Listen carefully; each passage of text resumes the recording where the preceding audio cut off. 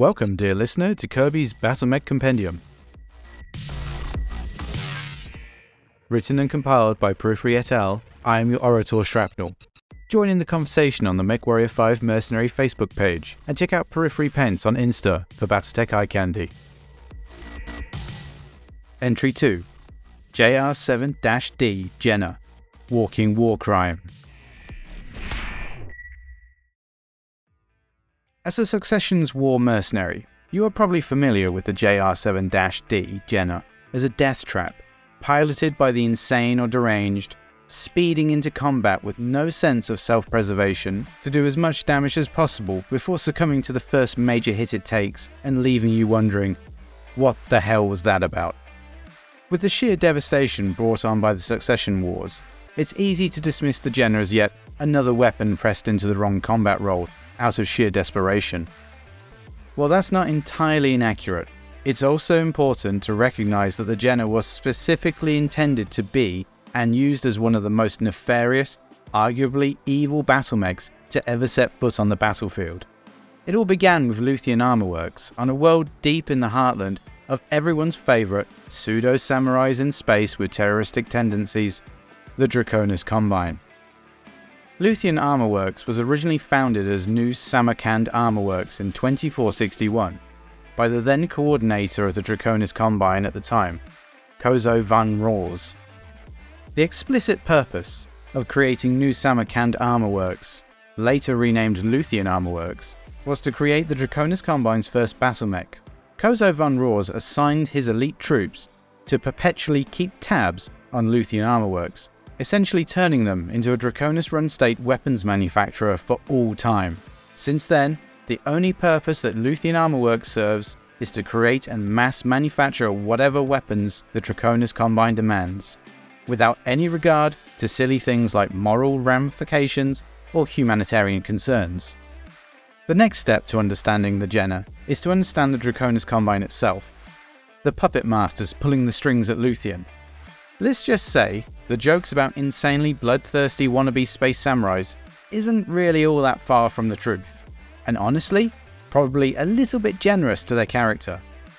The Draconis Combine refers to itself as the Dragon, and bases its culture on traditional Japanese customs, with a pervasive class system dominated by the military and its vengeful Bushido-driven warriors. Not everyone in the Draconis Combine is Japanese, however, and many do not particularly like these traditions or the way that House Kurita's solution to civil unrest is Inferno rounds. But the Dragon is more than happy to commit a few fun atrocities on its own people to maintain control. You can ask Rasselhag all about that. To say the least, the Draconis Combine rules its subjects with a blood-soaked iron fist, using a mantra that oppressed citizens are happy citizens. Outwardly, the Dragon firmly believes in self-given right to manifest destiny, and does not shy away from using inconceivable brutality to achieve their goal of controlling the entire inner sphere. The foreign relations policies of the Draconis Combine basically revolve around the idea of punishing everyone else for simply having the nerve to exist, in the most cruel and painful ways possible. To demonstrate how far back these violent expansionist ideologies go, one could make a strong argument that the entire reason the Star League was necessary in the first place was to provide mutual protection from vicious and fast-expanding factions such as the Draconis Combine itself, who only reluctantly joined the Star League after they realized they could never win a military engagement versus virtually everyone else with a gun, forcing them to join or risk being held accountable for their murderous shenanigans. In addition to being the last faction to join, after the Emeris coup and the collapse of the Star League, Draconis coordinator Minoru Kurita was the first to circumvent his peers and declare himself First Lord of the Star League, attempting to fulfill the Dragon's dream of total control, which in turn triggered the horrific Succession Wars in their entirety as the House Lords battled for control of the remnants of the Star League.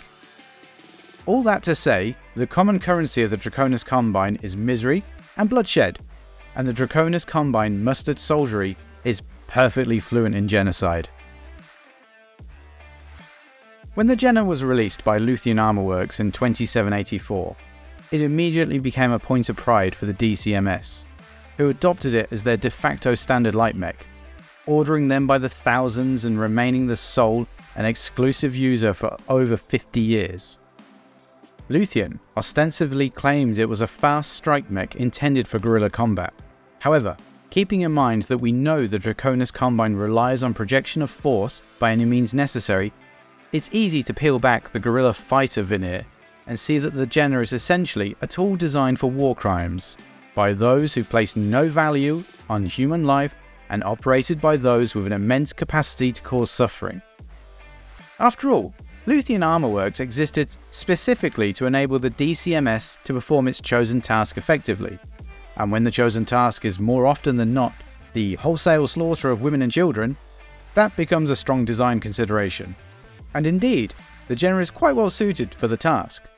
Fast enough and well armed enough to raise a population centre before the defenders could muster, the Jenna's paper-thin armour was generally not considered a problem, as fleeing civilians typically do not shoot back. Otherwise, on the unusual occasion that the Jenna was assigned a more traditional light mech duty as such as scouting or recon, it performed equally well. The Jenna was fast enough it could outrun anything bigger than it, and well armed enough to destroy anything it couldn't outrun. In short order, the Jenna publicly earned its reputation as a harbinger of terror and suffering very quickly. In 2796, just 12 years after the Jenna was released and before the public at large in the Inner Sphere was familiar with the Jenna, the same Minoru Kurita who kicked off the Succession Wars was so impressed by the natural beauty of Kintaris IV, as he and the DCMS were busy invading plundering the world, that he decided to take a break from using his Battlemaster to play lawn darts with orphans and take a walk on foot through the active war zone. Unsurprisingly, the local defenders weren't too keen on honouring timeouts with the galaxy's most notorious war crimes, and this egotistical moron was shot in the back and killed by a sniper fairly quickly. The DCMS decided that a sensible and appropriate reaction to this was to kill every man, woman and child on the planet and leave them to rot in the sun, massacring 52 million civilians in just 157 days. The Dragon's retaliation was so brutal that at one point, the new coordinator of the Combine personally ordered that no modern weapons be used, instead requiring his troops to behead civilians with traditional katanas and bladed weapons. Eventually, over 90% of the population of Kintaris IV was killed, with even Comstar personnel and facilities facing the wrath of the Dragon. As the common light mech in the DCMS arsenal, the majority of the heavy lifting of this massacre was conducted by Jennas, starting uncontrollable firestorms in urban centres with Inferno SRM rounds, and vaporising innocents with the full power of medium lasers. However, rogue Draconis officers horrified at their orders passed recordings and tapes of the mass murders to surviving local Comstar officials, who broke their own orders from Comstar and broadcast these tapes to news agencies all over the Inner Sphere. For 157 days, horrified people around the galaxy watched as Kuritan mech warriors, mostly piloting Jennas, slaughtered unarmed civilians at a rate of 320,000 plus per day. While Kintaris IV may be the biggest wholesale slaughter genocide of innocent people by the Draconis Combine, these types of events were just standard playbook material for the Combine, usually perpetrated by the nimble yet powerful Jenna. To give an example of the alarming frequency of these genocides, shortly after the mercenary group, the Eridani Light Horse, attempted to break contract with the Draconis Combine in protest of the Kintaris IV massacre, the Draconis Combine responded by giving the Eridani a massacre of their own, killing all of the dependents and non-combatants related to the Eridani Light Horse based on Sendai. War crimes, genocide, and civilian massacres by the Combine are common as rain, and the mech of choice for it was the Jenna. Thanks to broadcasts, such as those coming out of Kintaris IV and other massacres, the public at large across the galaxy was more than familiar with the Draconis Combine's antics, and knew all too well what was going to happen when a Jenna walked into town. The last Jenna walked off the production line in 2848, when the Lyran Commonwealth destroyed the mech factories on Luthien, and production did not resume until 3046. When Luthien resumed production of the Jenner, it wasn't the JR7-D that was produced.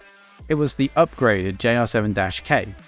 This means that by the time we encounter the JR7-D Jenner as mercenaries in 3015, despite the JR7-D finding its way into service, in most modern militaries, every single one of them are aging relics, nearly 200 years old, if not more. It also means that virtually all of them began their service with the Draconis Combine, before eventually being salvaged, bought, or stolen by their current employer, and then continually repaired and pressed into service as the succession wars dragged on. Because of this history, there is a very high probability that every Jenner you encounter on the battlefield has been involved in some sort of atrocity or war crime, possibly even participating in truly horrific events such as Quinteras 4 or the Eridoni Light Horse Massacre. As such, with this understanding of what the Jenner really, truly is, destroying one becomes a cathartic act for any believer in karma. The destruction of a JR7-D Jenner in combat means finally delivering vengeance to any number of lost souls, murdered by an unjust and terroristic society hell-bent on controlling the galaxy. If the old tale is true, that a ghost is created when a murdered soul is trapped in the mortal realm until vengeance is enacted on its killer, then every time you destroy a Jenner, you are giving hundreds, if not thousands of people their final rest in the afterlife. To say the least, if you are a believer in the supernatural, you may want to avoid salvaging and assigning a pilot to the JR7-D you find in the field.